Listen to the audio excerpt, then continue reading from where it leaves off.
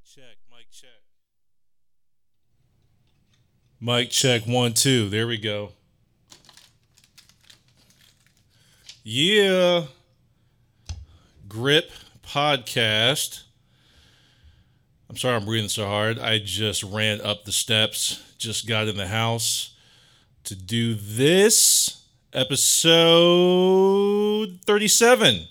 We took a week off last week because I felt the episode with Carly was so good. It needed to roll for 2 weeks. So let me go ahead and get this going. We're going to do the playlist shuffle.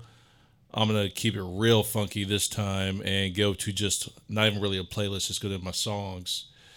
Hit shuffle, anything can come up.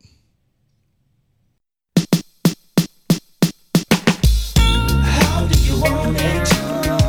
How do you feel?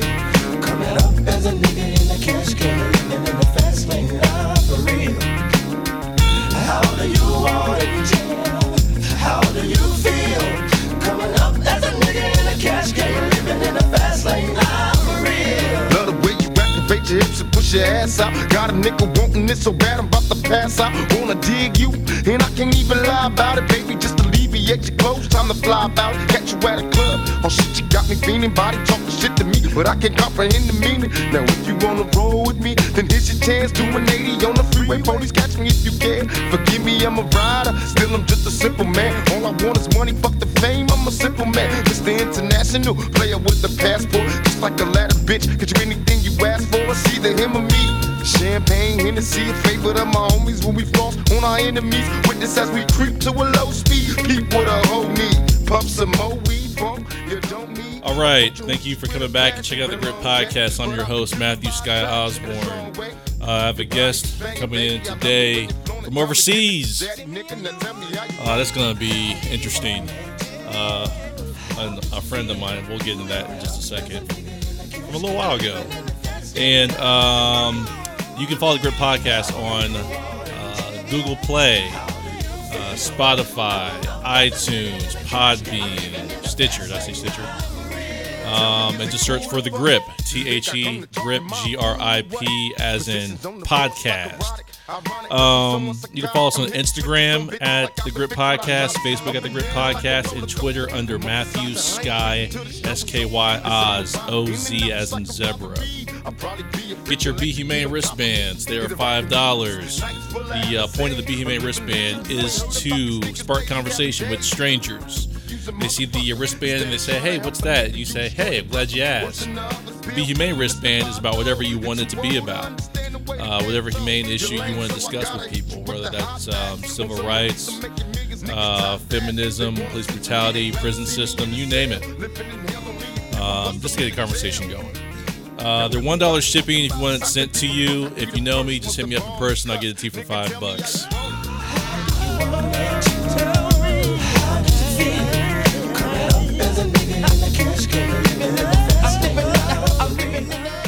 Like I said, I've been on the roll. Playlist has been hitting.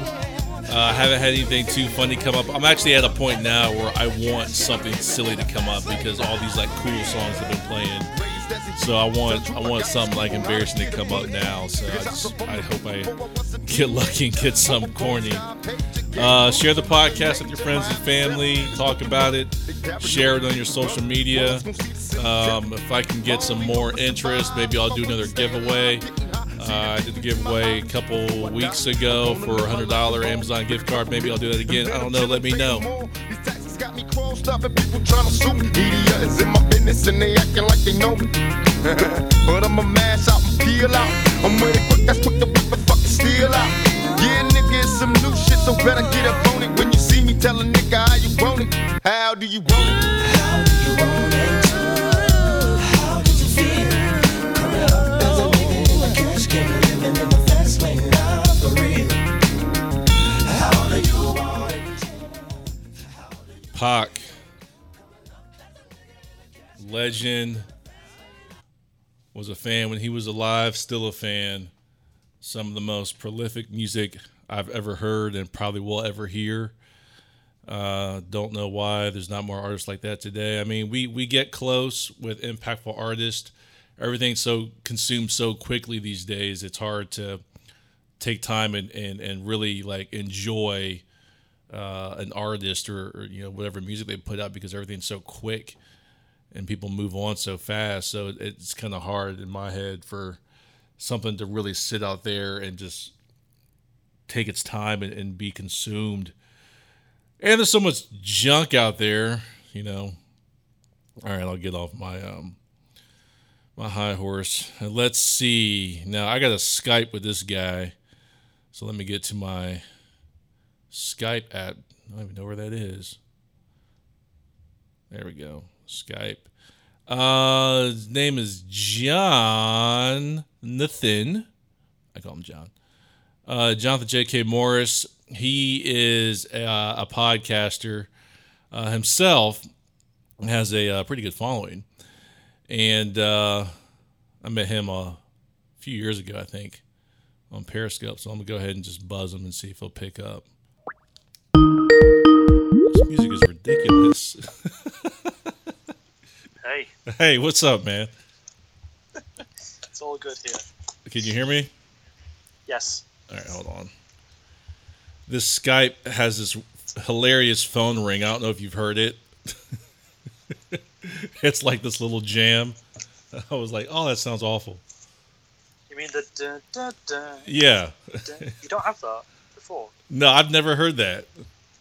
Oh. Yeah. So it's just different from me? Yeah, I guess, man. I've never heard it. I mean, I'm never on Skype, so I how would I know? Can you hear me okay?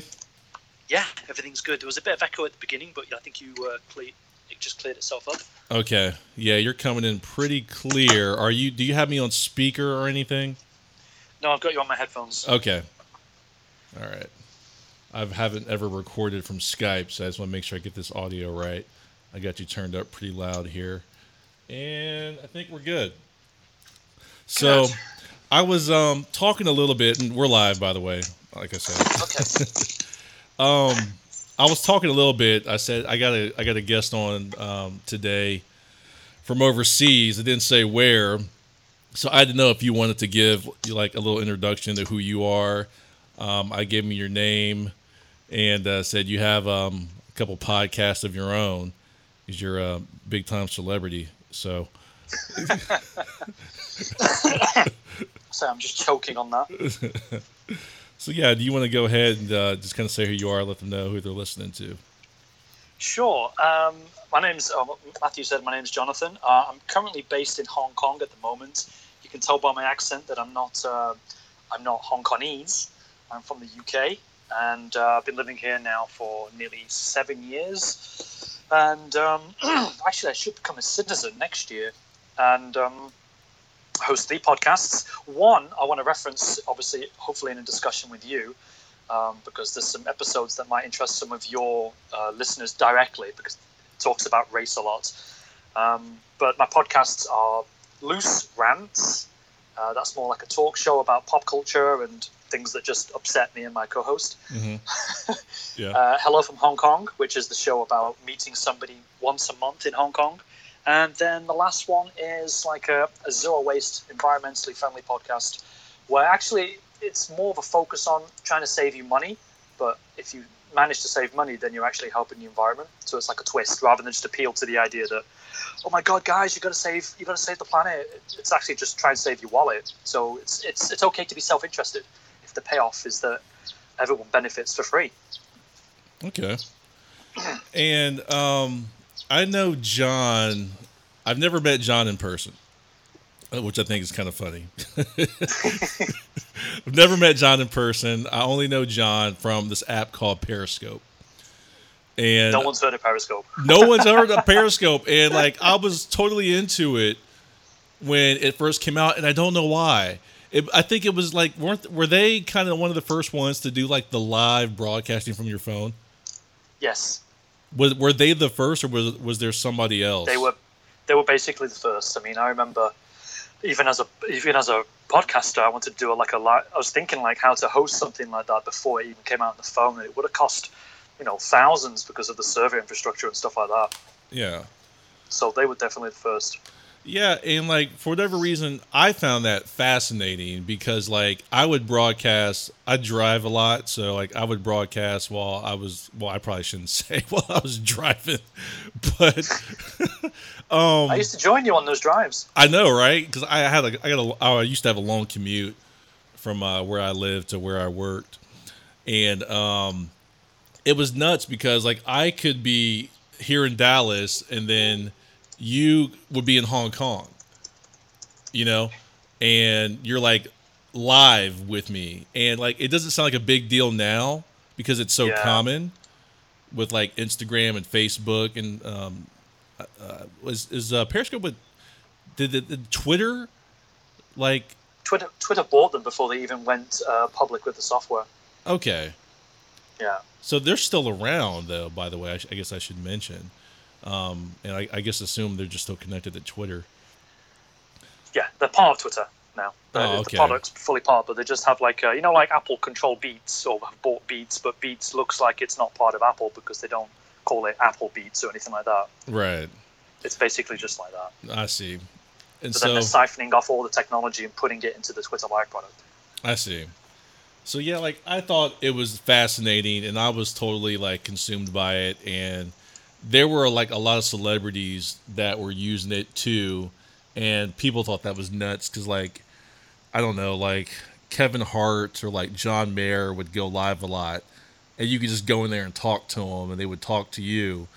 And what was this like 3-4 years ago? I don't even remember when this was. It came out in March 2015. Okay. I joined in April, and back then it was the Wild West in the sense that you had no world map, so you couldn't find people geographically. You just had this one main list, and if the viewers left, you just started up a new scope and got to the top of the list again. Very Yeah. few people. In fact, there's very few people that I remember even going into 2016 that were still around and said, "Oh, I was here from the beginning." It seemed to be like the creators stuck around longer, and the viewers just left as soon as they realized there was nothing really to keep them entertained. Yeah, that was one of the reasons I kind of, stopped using it because I didn't see the value for me other than just to connect with people. If I just wanted to see what other people were doing in the world.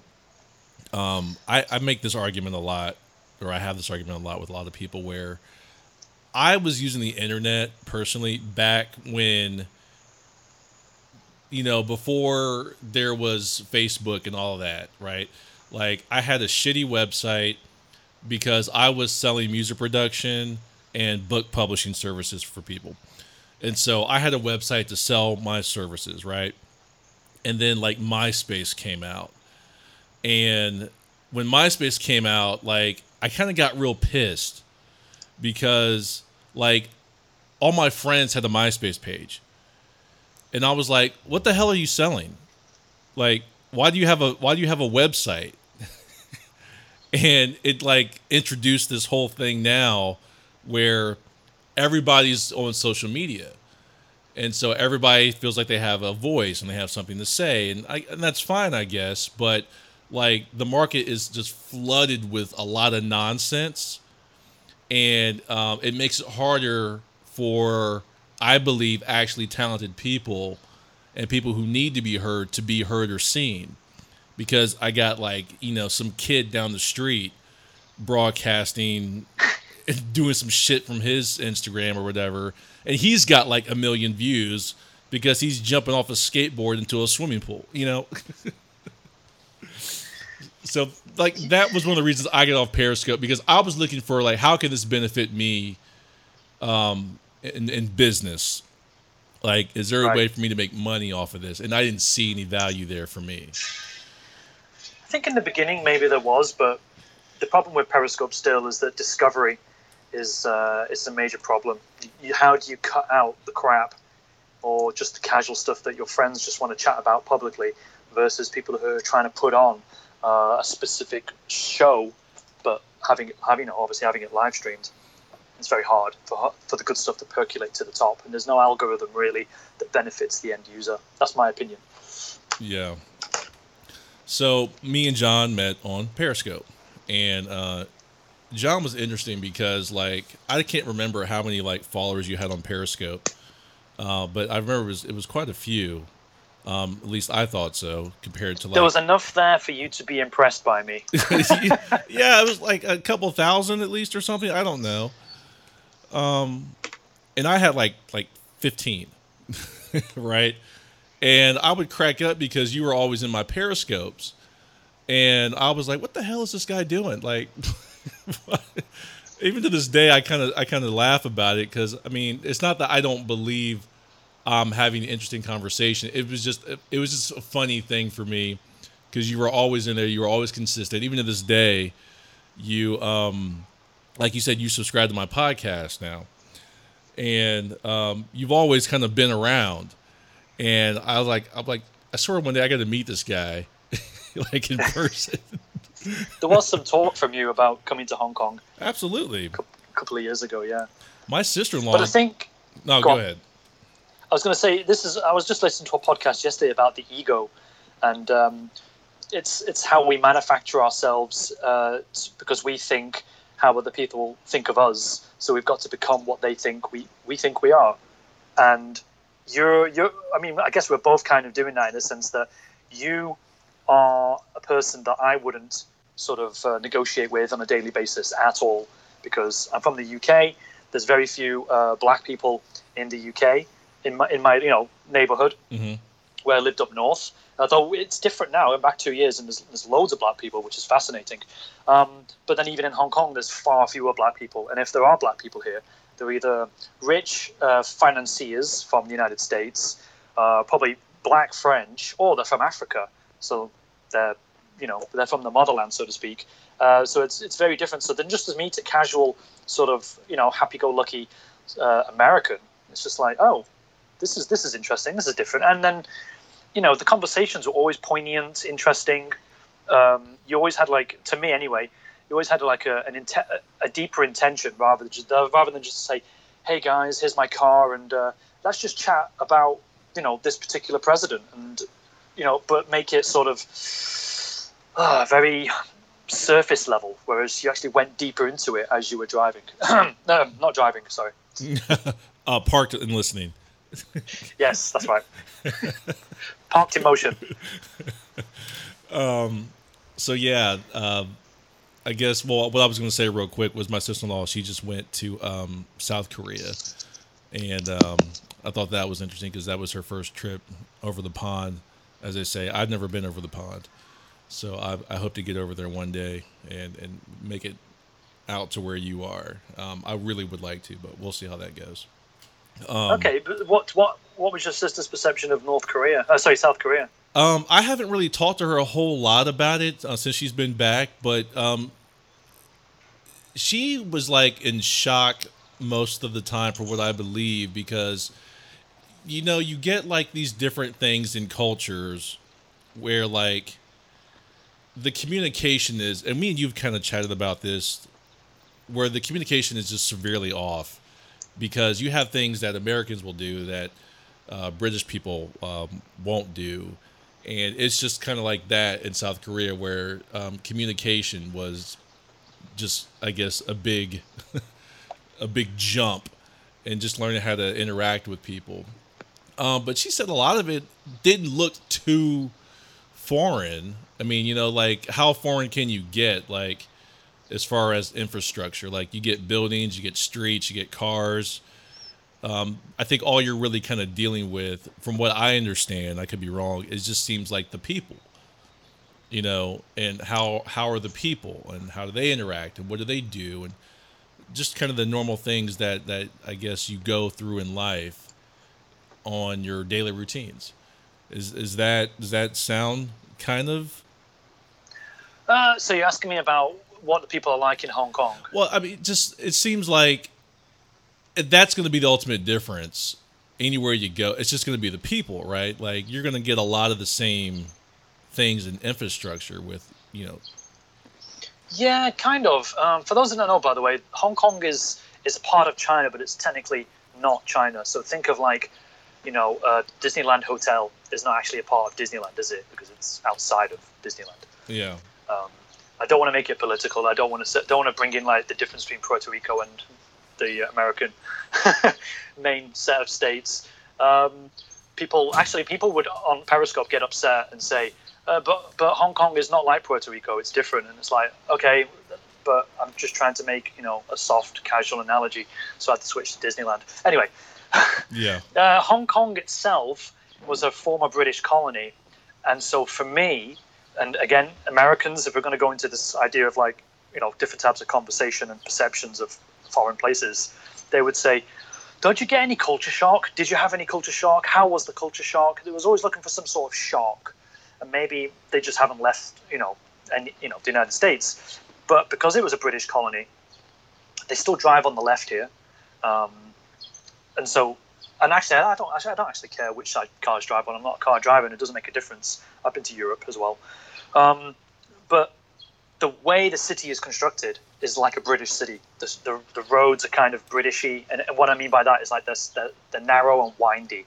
I don't know why, but the British like narrow, windy roads. And but then that comes with a mentality. The British Empire was around before the automobile, so all the streets sort of designed for an earlier time, right? Mm-hmm. Whereas America was built on the automobile. So you've got these nice, massive interstate highways that are, famous around the world. But when you get to the people, there are a lot of people here who speak English. You can go an hour away by train to the next city, which is Shenzhen, which is on the other side of the border, and there'll be far fewer people speaking English. There's a few place names in English. I don't know why, because the British weren't there. But there's a big difference, and I didn't really understand that difference until last year when I could make that direct contrast. I was in Beijing, but that's like the capital, so you expect it to be different. But I didn't realize how close this other Chinese city is, and it's bigger than Hong Kong now, and it's more economically vibrant than Hong Kong. But it sits there in stark contrast to Hong Kong, where I just feel at home here. It's basically like one big Chinatown. And there are loads of Chinatowns in the UK. I can walk around. I can ask anybody on the street in English. So I don't even have to pretend like I don't have to say, "Please, do you speak English?" I just speak English, which in one sense can be ignorant, but in the other half, it's basically enough people here speak English that I can just be lazy, which gives me some privilege here, which I'm sure you want to talk about as well. Yeah. Street signs are in English. I used to live in Wales prior to Hong Kong, so everything was in English and in Welsh. For those that don't know, the UK is made up of 4 countries. Great Britain is made up of 3 countries. Wales is one of the countries that's part of Great Britain, and they have 2 languages there. So coming here, and they've got 2 languages here, it doesn't, that just means I've got half a signboard to ignore, just like I did back in the UK. Shops are in English. Shops are either American as well. Starbucks. You can get Hershey's chocolate here. So it is truly, where East meets West, but I'm just mostly on the West side of things. Sometimes I avoid some buses that I know don't speak English. If I need to break that down, basically we have double-decker buses here, like we do in the UK. Yeah. But there's these ones called minibuses. We also call them the death bus because the drivers all seem to have graduated from rally school. But they come in green top and red top, and the red tops you need money, good old-fashioned, coin. But the green ones need an octopus card, so you can just pay with your little payment card. I never catch the red ones because I don't have cash, and I don't want to tell the driver where I'm going because he doesn't have a planned route. The green ones have a planned route, so I know what to avoid. I know how to sort of not put myself in an uncomfortable position. Right. Now, before I get too far into it, I just assumed one thing here. I want to let the listeners know what your background is. In America, we would call you white. In Hong Kong, they would call me Guilo. Guilo, yeah. But it would translate as like foreign devil or foreign ghost. Okay. Because the white people are crazy compared to the Chinese here. Yeah. And yet, interestingly, from my perception of looking at American culture, it's like the white people are sort of the progressive types here compared to the Asians. But in America, it's the minorities that are more progressive than the whites.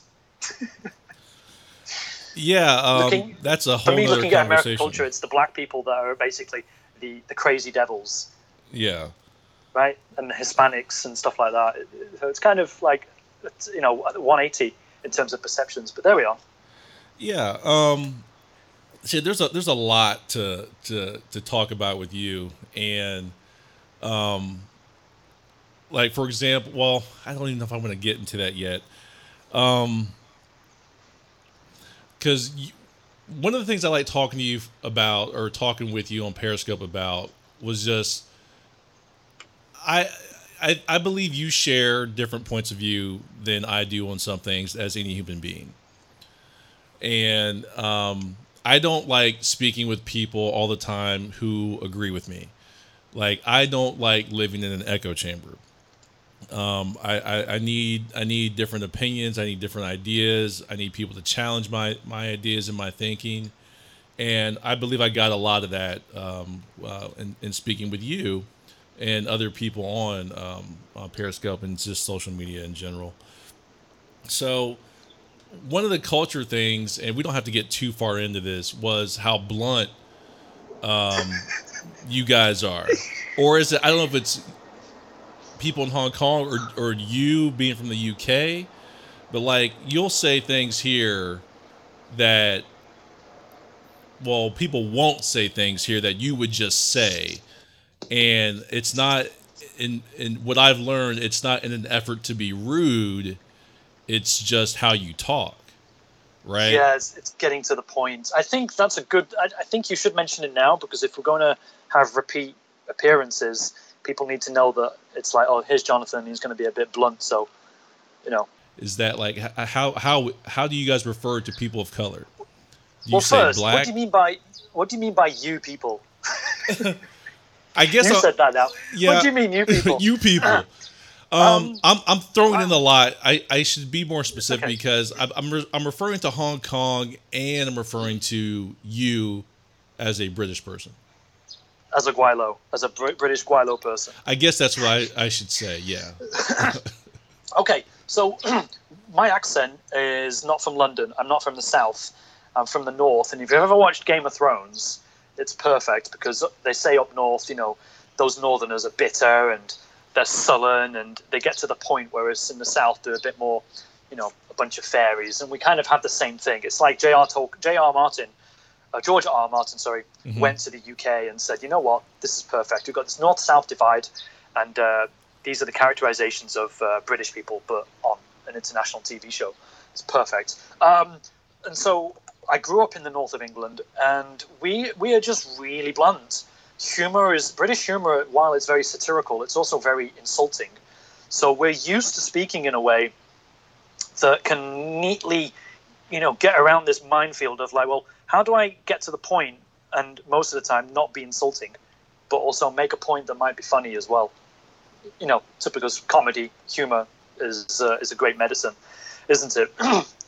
Yeah. So yeah, we say colored, we say black people, we say Spanish people or Latino. We use them interchangeably, and no one gets upset. I'm not saying anyone's right or wrong, because it's all subjective. But it's an interesting discussion. There could be an interesting discussion where, like some Americans will come to the Hong Kong or come to Japan. I remember a guy getting upset in Japan, and he was like, "That fucking asshole," and his translator was like, "No, he means it this way," and he just immediately, produced an outburst. And it's like, wait, but you don't understand the culture, because you're judging the culture from your perspective.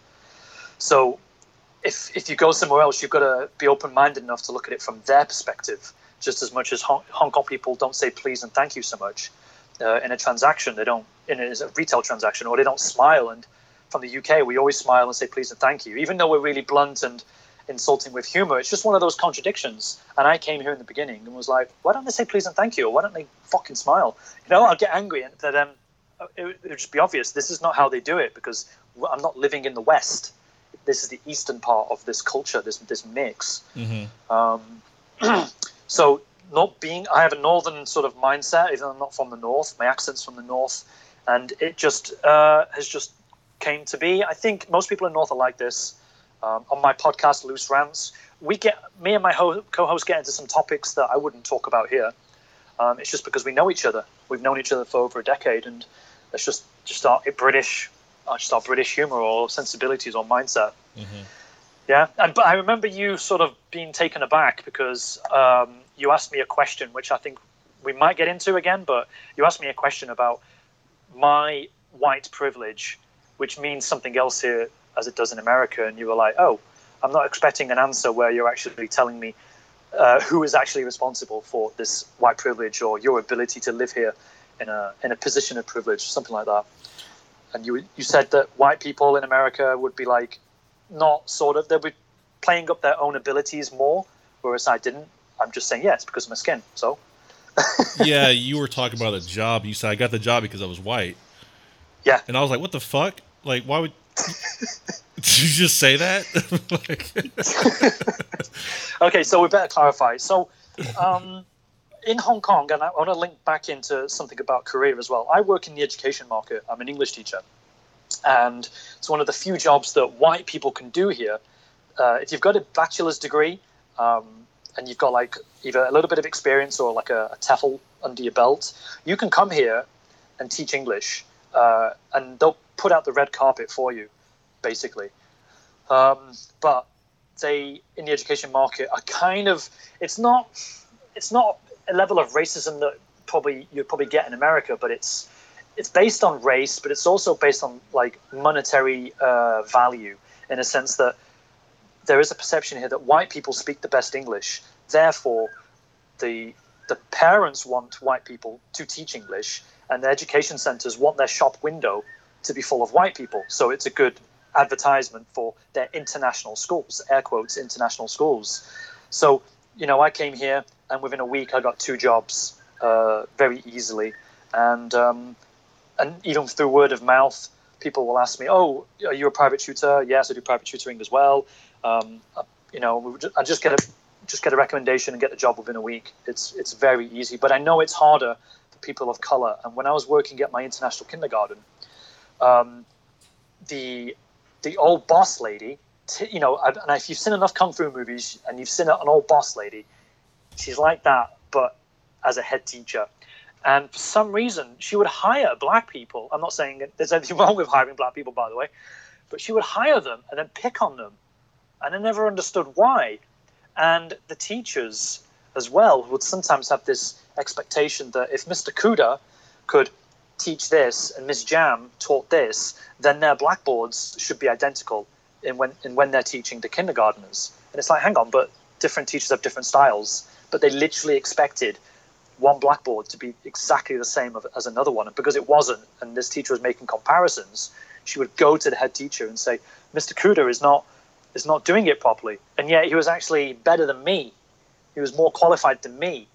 And I was getting paid more than him. I was getting paid more than the Indian teachers as well, who also spoke English, who also had qualifications. I, at this point, didn't have a proper teaching qualification. I still don't. I have a master's degree, but it's not in teaching. I have a TEFL, but you can wipe your bum with a TEFL. Doesn't really matter. But I was in a position where I wasn't getting picked on. I was getting a pass on my mistakes. I was getting assisted support to get me through my learning part, learning process, learning scene. What's the word I'm thinking of? Just at the beginning, anyway, when I was learning it. Mm-hmm. And he was making the tiniest of mistakes, which aren't even mistakes, and I'm getting paid more. And then he had to leave, which was a shame. But then in the second year, they hired a black guy from Africa, and he could speak, and it was beautiful to listen to him. He could speak, obviously, let's pretend it was Nigerian, sorry. But he could speak Nigerian, English, obviously with a Nigerian accent, and he could speak fluent Mandarin because he worked in mainland China. Mm-hmm. And he didn't enjoy himself either, and he left before his first year. He wasn't picked on, he just didn't like it. But there was a perception, again, that he wasn't as good. And it just blew my mind because I've never experienced this directly myself, this kind of favoritism, or, some people probably listening now are saying, that's racism, that's proper racism. But it's, it's not fair in the education market for people of color, for black people, and even Hispanics. It's a strange place. Even the Chinese would be prejudiced or racist, whatever the word is, towards their own kind. So it's not just about giving privilege just to white people. It's looking at all the races and saying, we want white people because of this colonial mindset that probably still exists here, and anybody else isn't capable of doing it to the same degree. There's a lot there, isn't there? Yeah. I mean, I don't even know where to begin. Let me go into detail about the Chinese people, so that if people have got these perceptions, I don't know, if they're looking at it from what they know, let me just explain a little bit more about how the Chinese are racist towards the Chinese. Now, we have to clarify, this is from your perspective. Yes, this is from my perspective, and obviously speaking to the Chinese staff involved in this particular incident. Now, obviously, this is just one anecdote from one kindergarten, but I understand how the education market works here, and it's pretty common in a sense that if you have a Chinese person, let's say, and this particular person was from Boston, and her Boston accent wasn't thick, so she wasn't like talking how they speak in The Departed, teaching Chinese kids how to speak with a Bostonian accent. But she was fluent in English and Chinese, which to me, if you want to educate your own children, and especially in international school, you'd want them to speak fluent Chinese and fluent English. Who is the best person? It's not me, because I can't teach Chinese. I can only teach half of that equation. But there'd be parents who would say to the headmaster, you're robbing my child of an education. We want an English teacher. And so this particular teacher was restricted to teaching, say, kindergarten level 1s, which is like 3 to 4 year olds. She wasn't allowed to teach the 4 to 5 and the 5 to 6 year olds at kindergarten because the parents would complain because they felt cheated. And yet the irony of this is that they're sending their children to an international school.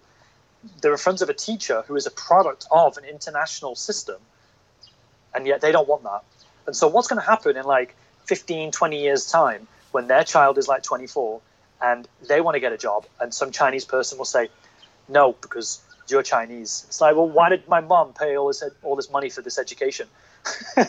Only for my own people to reject my abilities based on my race.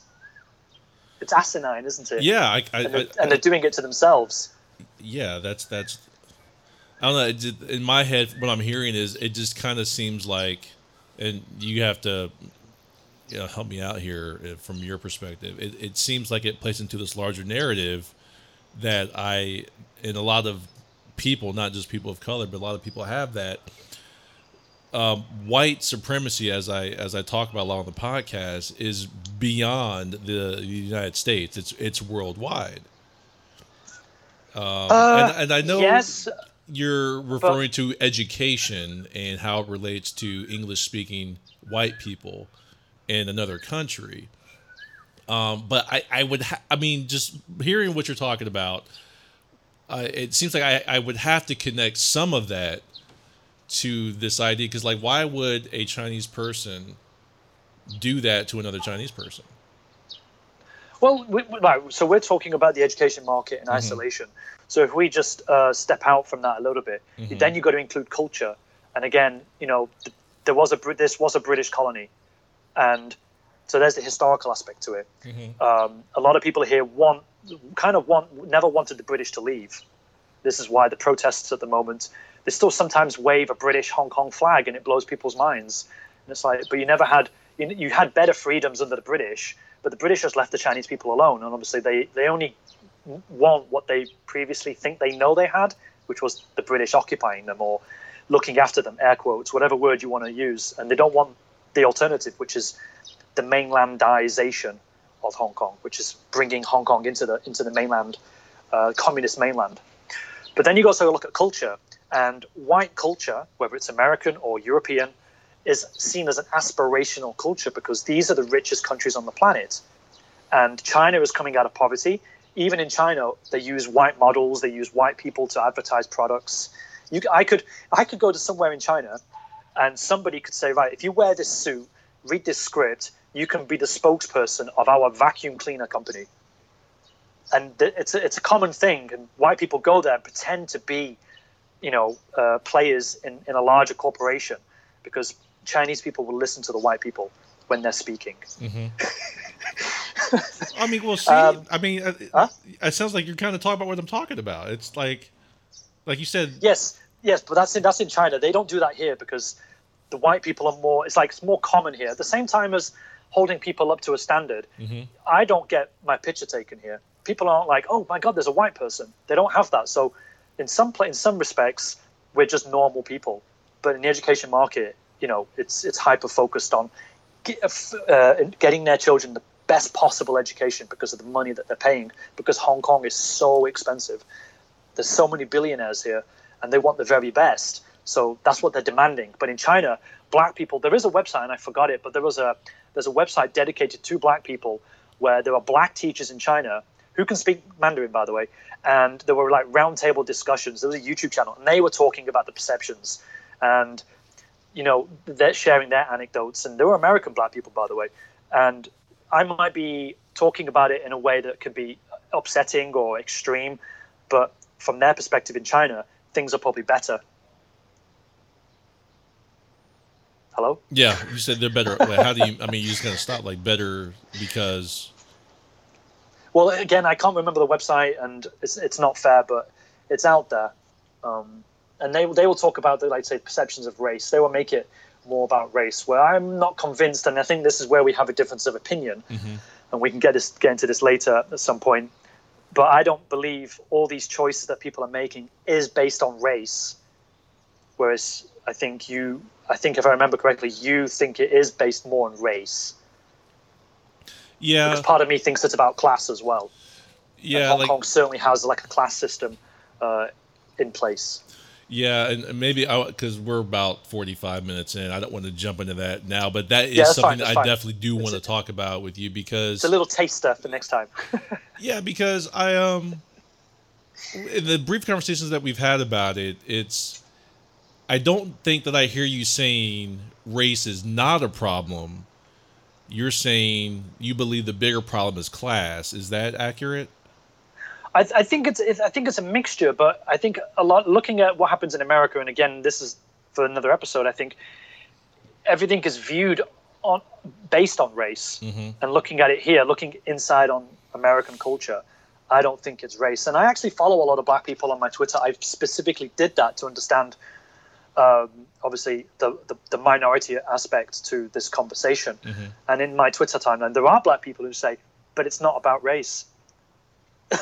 I don't want to get into any more. We've got to save it for next time, haven't we? But I'm listening to them. I'm listening to the voices of those who are most affected. So I'm not sort of coming at it with my own independent point of view. Yeah. I'm saying, you know what? I agree with these black people. It's not always about race, but things are so hyper focused. The media intensifies certain things, and we can just easily slip into this idea that it was based on race. Yeah. Especially when there's white people who will vote against their own interests, but it can be seen as a racist decision, and yet it's a class distinction that they're unable to sort of pass out. Yeah, so that's definitely something I want to get into. Because I think that's an interesting conversation, and like I was saying, I'm open to having these kind of conversations with people because, and I think it's also. No, I think we should also point out that what you just said, I don't see a lot of people do, just generally speaking, not just white people, but everybody, where you're saying you're listening to the other point of view. You're not just saying, hey, this is what I think, that's it. You're saying, I have these opinions, but I also want to hear what these black people are saying. Because they are directly affected by these race issues. So it sounds like you're willing to go there and have an open mind and hear other points of view, which I'm a lot of people surrounded by Chinese people. A lot of people don't do that. Everything's so tribal. So it's I think that's a good thing. Yeah, and I don't adhere to tribalism think.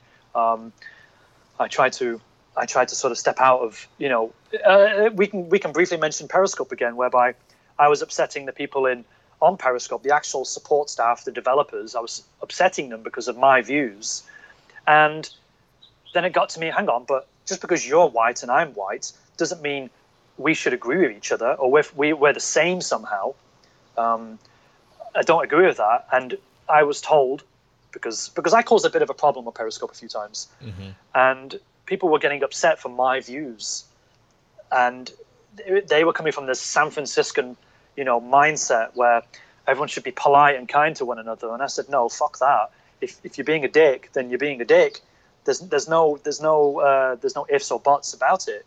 And I didn't understand how they would try to get me to relate to their point of view when, like, for example, I'm not the same as a Russian person, but they're white.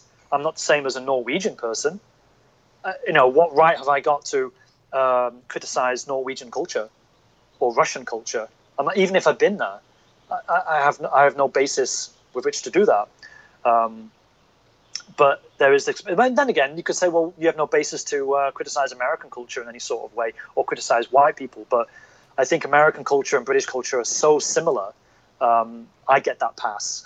Well, yeah, I mean, because there's nothing that differentiating between those two countries with regard to the white people. Yeah, we're very similar. Because the way I understand it, and I tend not to believe everything I read. I like kind of take everything with a grain of salt because I know history is written by the winners. So my understanding of the United States basically is that the poor people from Europe and Britain or whatever came over here to find a new land. So, like you said, are those white people not the same? I mean, those are the direct, descendants of you guys. I don't know. What do you mean, you guys? You're the British people, You're being so racist. What do you mean, you guys and you people? I can hear the undertones in this conversation. I don't know. We'll have to save that for another episode, I guess. Yeah. Do you want to talk a little bit more about I guess air quotes race here, the culture here? So I haven't spoken directly to a lot of black people, whether they're directly from America or directly from Africa. There's a handful of black people. Yeah. But on my own podcast, Hello from Hong Kong, episode 18 is with a young lady called Danny Estelle, and she was from Africa, and then she moved to Europe. She lived in Belgium, and the podcast is an hour and 46, and we do talk about race, big time. She basically lived on 4 different continents, and I'm just going to read you some of the blurb. It says, together we discuss what it's like for someone who isn't typically seen as a world traveler, because, if you look at Instagrams, it's always white people traveling everywhere, showing you how great everything is and showing you Asian culture from their perspective, which kind of annoys me sometimes. There aren't any black Instagrammers who are traveling the world to the same degree or getting the same amount of attention. That's something that I've observed. But together we talk about the discussion of race on living on 4 different continents, and how she takes her hardships and compared to the difficulties. Again, it's about how difficult it is for her to travel around compared to white people. Things that white people can take for granted that black people can't. They're always, held up at the border. They're going to have their documents checked again and again. And it costs them more money to travel around the world as well, because people... I can't remember the country specifically. I'd have to listen to the episode again. But let's say she's from my go-to country, Nigeria. She would have to pay to go to a country, whereas I wouldn't, because of the privilege of my British passport, because it's one of the best in the world. I think Germany's, Denmark's, the American passport, the British, and I think the Chinese passport. On a technicality, those are the best passports in the world. So travel is cheaper to get around. That means you don't have to pay for visas and whatnot, and access to that country is much easier. If it's black, it's black. If you're white, you're white. Mm-hmm. So why should I get offended if you call me a white guy? Because that's what I am. Okay. Again, I could be wrong. Do they say colored over there? They say colored people? No, we just say black people. Oh, okay. Or Africans. They make that distinction because, again, there are different types of black people. But if you really want to talk about people from one particular continent, then you say Africans. Whereas if they're American, then you just say they're black. I don't know why. It's just like if you go on Pornhub, the women are classed as ebony, but the men are just classed as black. It's weird distinctions that we make, but nobody agreed to it. If you type ebony, you'll just get black women. Yeah, I'm not saying I know what you're talking about. Why? Why is that? So, yeah, I always end up typing black and get loads of black porn, and I'm like, I guess I'll watch it. What was I saying? Again, one of the reasons I enjoyed talking to you on Periscope, because you just talk like you talk right there. So we're talking to Danny Estelle. It was interesting in so much that we talked about race and how she encountered racial issues in Belgium was different to when she went to America. And then there were people in America, black people in America, that were like, Danny, you've got to get in on this particular thing, whether it's like making a protest or making a statement against white people. And I asked her, but did you have to, though? Because you never grew up in America. That isn't your fight, so to speak. You don't seem to have been hard done by white people in the same way as white people have obviously upset or cast aside black people in America. And she was like, yes, I do have to do this. And I did, take a side, so to speak. I was like, oh, okay. I mean, I can't speak any more about it because I've never been to America. But at the same time, I've read stories where other people will say, no, I won't partake in sort of castigating or pointing fingers at white people because white people have always been good to me. But this was a particular African still working in Africa who gave him a job and a career and so forth and so forth. So those are very subjective points of view to share. But no one gets upset. I think the only people who got upset with me are South Africans and white South Africans who work here as English teachers. But they didn't like my brashness, my bluntness with certain topics, and I would upset the, hey, if you want to make it about gender, I would upset the women, the white women. Okay. Just in normal conversation, because I don't think they expected that level of bluntness. And yeah, so no, didn't upset black people at all with the way I talk. What are you saying to the white women, John? Hey baby, look at this picture I've got. No, I don't know what I said. Some of it was politics. Like if you fall out with one woman, then the other women will take her side. Oh, okay. And using my humor, the way I go about things, I made a point which sort of which went over their heads. It was something really stupid. It was about playing music in the canteen, and one person was playing music, and I said, "Could you turn that down?" And she said no, and I'm like, okay, but I'm trying to do my thing. So I turned the volume up on my phone. She was learning something, and I just turned the volume up on mine to try and compete with her. And she said no, so I thought, well, okay, I can do the same thing then. And then this woman got upset and said, "You're being really rude." And I'm like, hang on, but I was making a point. And then she stormed out, and then, three other women didn't talk to me anymore. So you're... It's something banal like that, It's not at all something contentious. It's just one of those work things that happens, and then you're not going to look match with them on Tinder or anything, are you? Yeah, you're that guy. Yeah, it sounds like you. I don't know where you are on feminism. Like, would you say you are a feminist? You're not a feminist. You don't think about it. I do think about it a lot. But if people are screaming for equality, then I think they should be given equality, actual equality. You should give it to them. And but then I know in America there's this extreme left sort of movement to give women privileges over men or at the expense of men, which I don't agree with. I believe in pure equality. So if I listen to them and they say we demand equality, then I agree. If they want equality at the expense of someone else, then I disagree.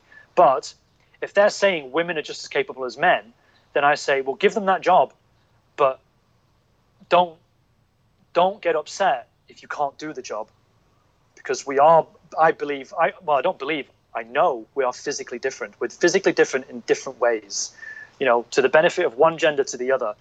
But then to start talking about, well, women don't get paid as much, and so we should get paid the same as men. But then it's like, well, the general line is that women are not being paid. And it's like, well, have you looked at the breakdown of, say, the pay of men versus women? Are there female oil riggers? Are there as many women in the military, regardless of whether they're allowed or not? So, okay, let's open up the military to women. Can they do the same frontline services as men? Are they going to go work on construction to the same degree as men? Are they going to put their lives in danger like men do? Then if they don't want to, then of course men are going to get paid more in certain sectors. So I don't wholly believe in this idea that women are actually being paid less. In fact, here in Hong Kong, women are paid more than me. I actually are the minority. Women are more in demand than men, but I'm not complaining about it because I understand that women have a certain role where their instincts and the way they carry themselves is less threatening than a man. So I'm able to see both sides. But at the same time, in Japan recently, women were given a harder entry exam into this particular medical school, this prestigious medical school. And they found out that they were giving the women harder exams so that more of them would flunk out because they believed that if they employed more women, women would get pregnant and then take time off from their job. And it's like, whoa. You can't do that. Women are different, so you've got to treat them differently in the sense that if they're going to get pregnant, then fine. Or change the law so that the husband and the wife can take the same amount of time off. There is this belief that men can stay at work and not get the same enough, paternity leave? Maternity? I can't remember which one it is for men. Paternity or maternity? I have the same question. I don't know if it's maternity or paternity. You should, in some European countries, I'm jumping around a lot, but I'm trying to just basically explain that I take a very, I hope, centered equality view on feminism. So in European countries like Finland, I think, or Sweden, men and women get the same amount of time off if they have a child. So then you can't get upset. You can't discriminate. Whereas in Japan, obviously, it's a very male-dominated culture, just like Korea. So does that help with explaining my views on feminism? Well, I got a few questions. Give it to them, but acknowledge that we are different, and so there are different outcomes. So one of the questions I have is, so you were saying earlier that you've heard, I guess, in America that women want some rights at the expense of men or more rights than men? That's what I'm reading about. That's what I see on my Twitter timeline. The perception is that the women are demanding, or people on the left, are demanding certain things at the expense of men. Do you have anything specific as to what that is, or is I wasn't expecting to talk about gender, so nothing comes to mind at the moment. So that makes me look like a douche. No, well, because I guess the policies, like the policies at Google, where that guy they're trying to bring more women into the IT sector, and there was a guy who produced a thesis and explained how to do it, but at the same time he outlined the differences between men and women, and he got fired from Google and he tried to sue them, and they basically said he was being discriminatory towards women, but whereas he was actually pointing out the psychological distinctions between men and women and why women weren't opting or volunteering to get into the tech sector. And it wasn't because so much of this bro culture, it's because men and women think differently. So they're trying to force women into the tech industry by discriminating against men. They're actively trying to not hire typical white dudes at the expense of others, including colored people as well, which I don't have a problem with, because that to me is different. Well, see, the question I would have with that is, like, who's writing that report? Is it a white guy writing the report as far as the distinctions between men and women? It was a white guy, yes. So I don't know that I can trust something like that, like, because that's a lot of the problems we run into as black people, is that there was all this like pseudoscience about our intelligence and stuff. And all this was written by white people.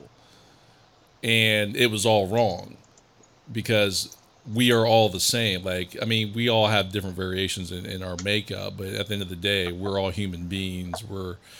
We have brains, we have mouths, all that good stuff. Sure. So when I hear something like that, like it's a white male or a man of any ethnicity writing a report about how women are, that's one of the problems that we have here in the United States. So I don't know that we're having, like, because I'm not familiar with women here demanding more rights than men. What I'm seeing is women demanding the same rights, equal rights. And if what I see a lot of right now, we're having this big fight here, is that the Republican Party are trying to take rights away from women. Yeah. And I personally have a huge problem with that. I think women should have the freedom of choice. Women should be able to decide what to do with their own bodies. It's their body. Well, that's at the political level. So it's a little bit different. I mean, because I'm a full acknowledgement of that. The government, the Republicans have always tried to take away the rights that people have had since Roe versus Wade. See, I even know the court case because they keep mentioning it. Yeah. But just to go back onto this, so you're saying it's a white guy, so you're automatically taking a sort of defensive point of view, but you're also taking my word for it from another white guy, and I'd have to research that. Yeah, I'd expect you to research it, because I didn't even know his name, but his name is James Damore. But he did point out that he offered ways, he showed and explained ways of how to bring women into the fold. So he wasn't being exclusionary. He wasn't trying to be critical, but he was acknowledging that there are differences between men and women. And I believe there are differences, obviously. So the media, after listening to him, he was on the Joe Rogan podcast, he pointed out that the media ignored the nuance of the things that he was saying, and they were looking for clicks. They were looking for the hate and the anger and the algorithm to serve them, attention with their headlines, with their articles. So, yes, be doubtful of what a white guy says, but then you've also got to be doubtful of what the media want you to see and know. And then there was a press conference or some sort of seminar with the same guy and a woman who was a biologist, and she was on his side explaining that there are differences between men and women, but there is this belief in America that there are no differences between men and women. We're exactly the same, and I just don't believe that. Well, this is that's the fundamental takeaway. That's this is what I believe when it comes to men and women, and I approach this like I approach any topic. Where's the information coming from? And, what's the motive behind it? Is there any motive behind it? Are there differences between men and women? Absolutely. Right. I've seen women who are stronger than some men. I've seen men who are stronger than some women. Right. So I'm not going to be quick to say what a woman can and can't do, because I know some women that could kick my ass. I agree. So that's why I say give women equality. Let them decide. Yeah. So that's kind of like my approach. So if and I don't want to put words in your mouth. This is because I'm talking a lot from what I see here in America, more so than that's going to be my perspective, more so than what you're saying to me. Because I may be misinterpreting some of the things you're saying to me. But like I said, that's all going to be based on my American point of view. And what we're hearing a lot and what we see a lot here. And just let me say for the record, these are my personal opinions. I'm not a Democrat or Republican, if we're being honest. I would have to be an independent. Do I vote Democrat more than anything else? Yes, because Republicans are trying to kill us. So I'm very skeptical of information that's being provided to me. I like to see where the information is coming from and why is it being given to me the way it's being given to me. So if somebody tells me, what women can and can't do, I have to approach that the way I approach, people coming to me saying what black people can and can't do. A lot of the misinformation in the United States, and I'm speaking from my perspective, has come from white people, predominantly white men, because they control everything. They could, what industry, I don't know that you can point out one industry in the United States that's run by a person of color.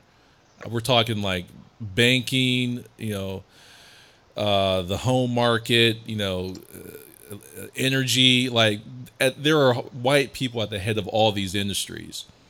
Education, you name it. Government, we have one black president, right? That's and one orange one. That's bananas. So I'm just saying all that to say, you know, when I start hearing things like what people can and can't do, and that information is coming from white people, I'm always going to be like, yeah, I don't know about that. Yeah, there's a couple of podcasts I listen to where people who are hiring for jobs, you know, if they see a CV, sorry, a resume, we call it a CV or curriculum vitae. We like to go Latin in the UK. They will subconsciously cast aside, you know, the CV with the word Shakisha, you know, some sort of black name in the name of the resume, and you know, yeah, they'll cast them aside. They'll just subconsciously say this person's black, and then I can't hire them because they might have an issue. It's their perception of black people, and the person hiring is white, and then they see this other CV and it says Tom, and it's like, oh, Tom, yes, okay, that's enough for them to look at the CV. I see. If you've come across that before, yeah, that's some of the things I keep hearing about as to why black people aren't being hired in certain jobs, because they've got like a name that they might think, oh, it's difficult to pronounce. Oh, it's a black person. I'll give this one a skip. Yeah, I hear what you're saying. Yeah, that happens all the time. Yeah. Here, though, just to bring it back to Asia, because I feel like we're jumping around a bit, if that's okay. Because I would love to talk about this more, about my view on what American culture. We can get into that. Is that okay? Yeah. Okay. But like I say, if you're black and you're being hired for a job here in the education market, then you're going to be at a disadvantage. But in the world of finance, in the Western corporations that are here, there are black people who are making money, making bank, and they're in a position where they can live on the island. For those that don't know, Hong Kong is part of the Chinese mainland, and it's partly a group of islands as well. But Hong Kong Island itself is seen as like the Western. They call it the light side. They even got a Star Wars reference there: the light side and the dark side. Kowloon is seen as the dark side. So if you're a dirty scrub, that's an uneducated or less civilized, that's where you go, so to speak. It's kind of a dangerous reference to make in some respects. But I was in a jazz bar one time, and there was a group of black people who had the private function room, and I was interviewing a jazz artist, and but I had to change in the private function room, which is a bit weird. Just my suit was there, and my camera gear and stuff was there, and I could hear them speaking English, so I knew they weren't African black people.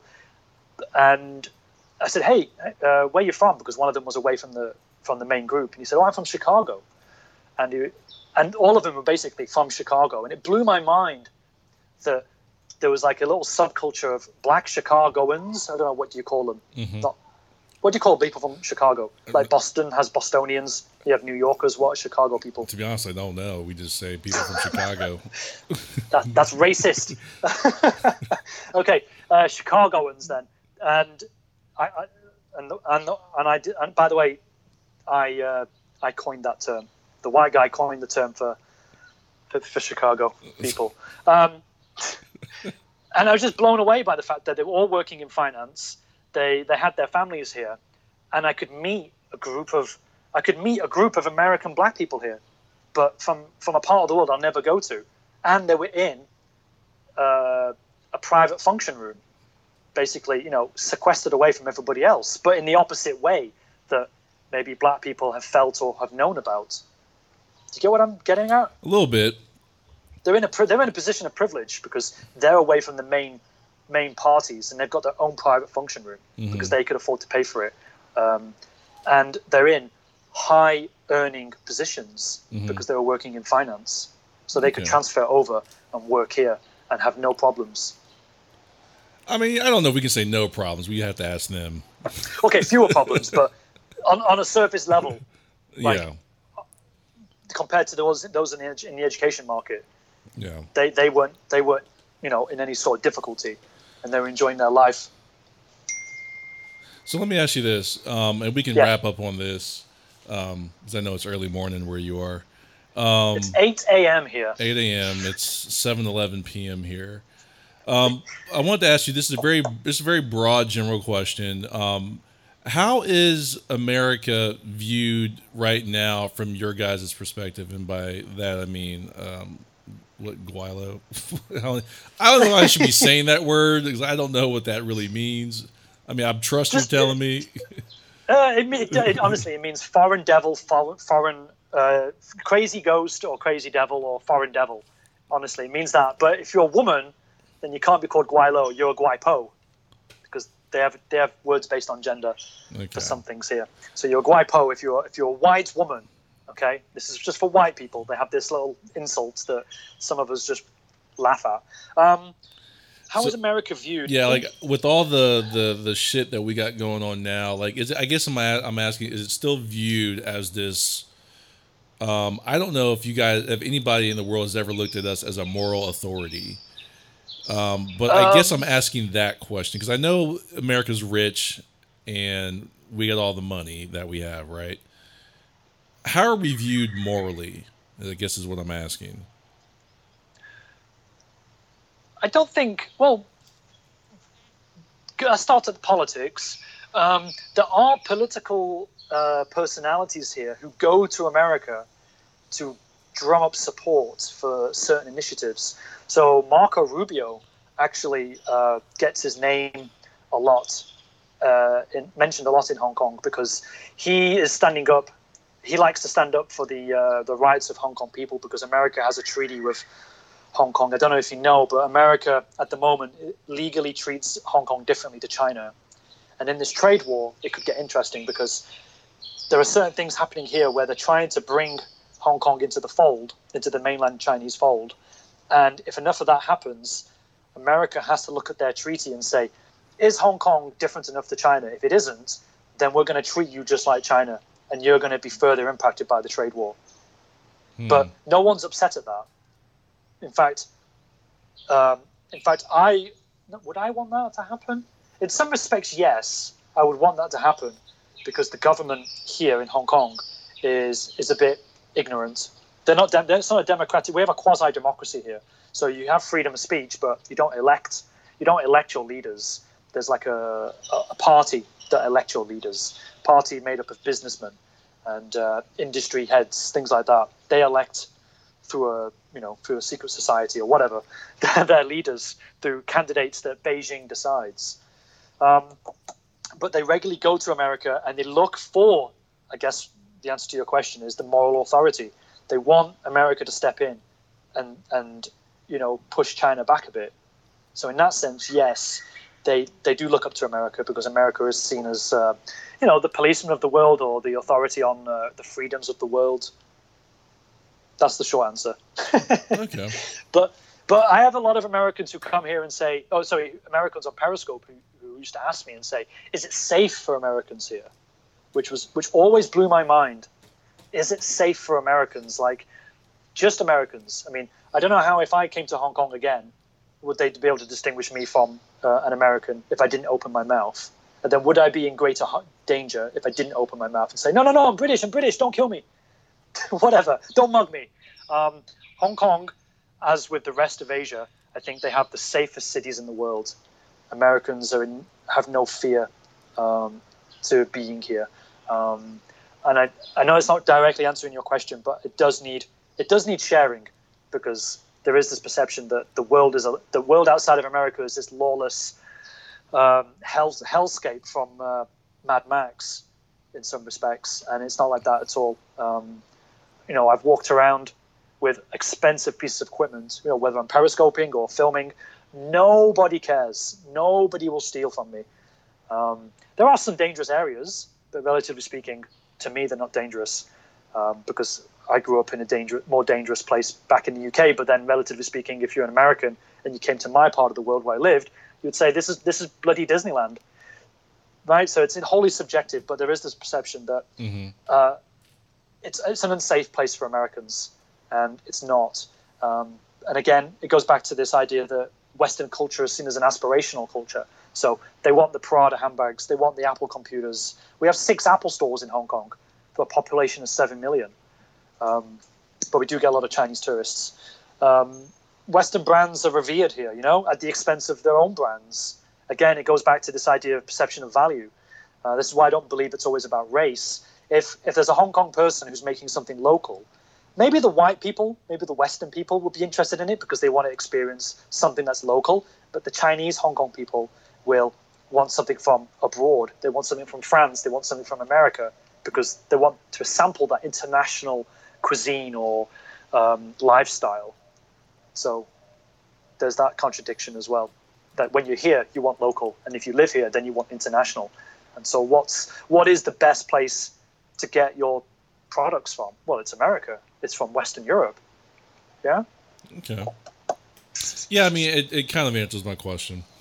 But I was just personally curious about that. So yeah. People have actually called me out when I was with my girlfriend, my Chinese girlfriend, and they've actually said, "Oh, are you from America?" That's the first thing they do ask. So America is on their minds. They never assume, "Oh, are you from the UK?" I don't know why. They always think I'm American first.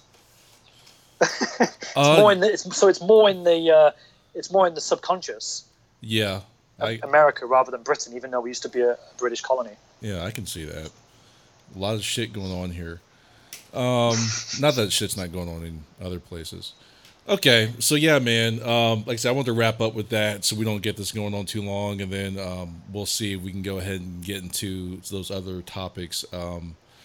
Okay, can I share my Twitter if people want to contact me directly? Go ahead. Yeah. So I am on Twitter, only Twitter, because it's the best social network, obviously. Jonathan JK, basically, at Jonathan JK. And tweet at me if you want. I'll put your Twitter handle on the video. I'll just grab a picture, like your Twitter picture, and I'll put it up there as well. Cool. And if you want on my podcast, it's just at jonathanjk.com. Everything's on brand. Jonathan JK. Jonathan JK. I got you. Okay. Thanks. Well, I appreciate it, man. Thanks for taking the time to speak with me this morning. No worries. I'm glad we could do it because we finally got the time zone thing worked out. Oh, that was my fault. No, it's okay. Okay, no man. Cool. I appreciate it. Thank you so much for coming on, John. No, thanks for having me. Okay, I'll talk to you soon. Okay, take care, Matthew. All right, you too. Bye-bye. Bye-bye. Okay, so that was Jonathan JK, and like you said, he gave you all of his information. I will start saying with my guests, because I feel like I don't want to get into trouble, because I'm not going to have guests on the podcast that always agree with me and share my point of view. So I want to make it clear that my guests' point of views are their point of views, and my point of views are my point of views. And if you listen to the podcast, you know what my point of views are, and I will debate topics on the podcast with my guests that I don't agree with, and or have questions about, because I don't want it to appear that I'm co-signing opinions that I may not agree with. But I do want to have, like I said, people on the podcast that have different points of views about things, so we can have those debates, because I do feel like one of the things we lack in society is being able to have those conversations with each other, because we share different points of views on things. And that breakdown, leads to all this fighting that you see in life and in social media and in our politics, if you will. And so I need to be an example, lead by example, and kind of show how people can peacefully disagree on things and make your point. And then if the other side agrees with you, they agree with you. If they don't, they don't. You continue the conversation, and maybe something comes from it, maybe something doesn't. I don't know, but I think the beginning point is having that conversation, and I think that's where you start with a lot of issues, is just start talking to each other. I think communication is paramount in any relationship, whether that's personal, business, or just people in life. You have to be able to communicate with each other, because if you can't communicate, then there's a big breakdown, and it leads to all other kind of problems. All right, I'm going to go to my playlist, or actually just my songs to hit shuffle, and hopefully something corny comes up.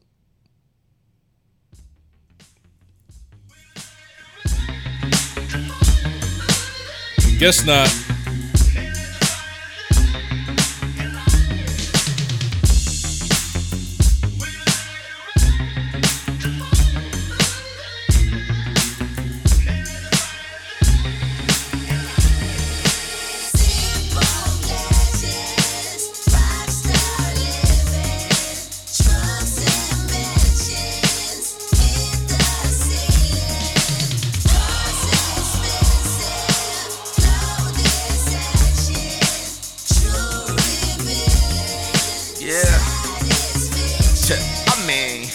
listen to these rap records. Half the time I'm suspicious. You niggas sound so fictitious. Believe me, I know the difference. I got some words for you niggas. The definition of the. Listen up, I've been where you going 3 times and plus. Big houses, cars, jewelry, bad bitches all around this motherfucker. I seen it all, and guess what? It's the. You feel me? Oh yeah, I see what you saying. I know some niggas just like that. Frontin' ass niggas, man. Really ain't got no bucks like that, stuck like that. It's cool if you cool with getting love like that. Flashing down the Southside Raleigh, you'll be running out of luck like that. What I mean by that is why your name always in these rental records. Spending rent money, getting that bottle service into your section. You leased your car, leased your house, leased your spouse. No, she leaving if you run out of paper. And might be smashing your neighbor. I know you think you a star cause followers click in. Guess your ambition is to keep up with social tradition. Like sneaker shopping summer, you niggas is fucking sickening. Cause you'll take your soul out just so you can fit in. Yeah. Thirsty for that life.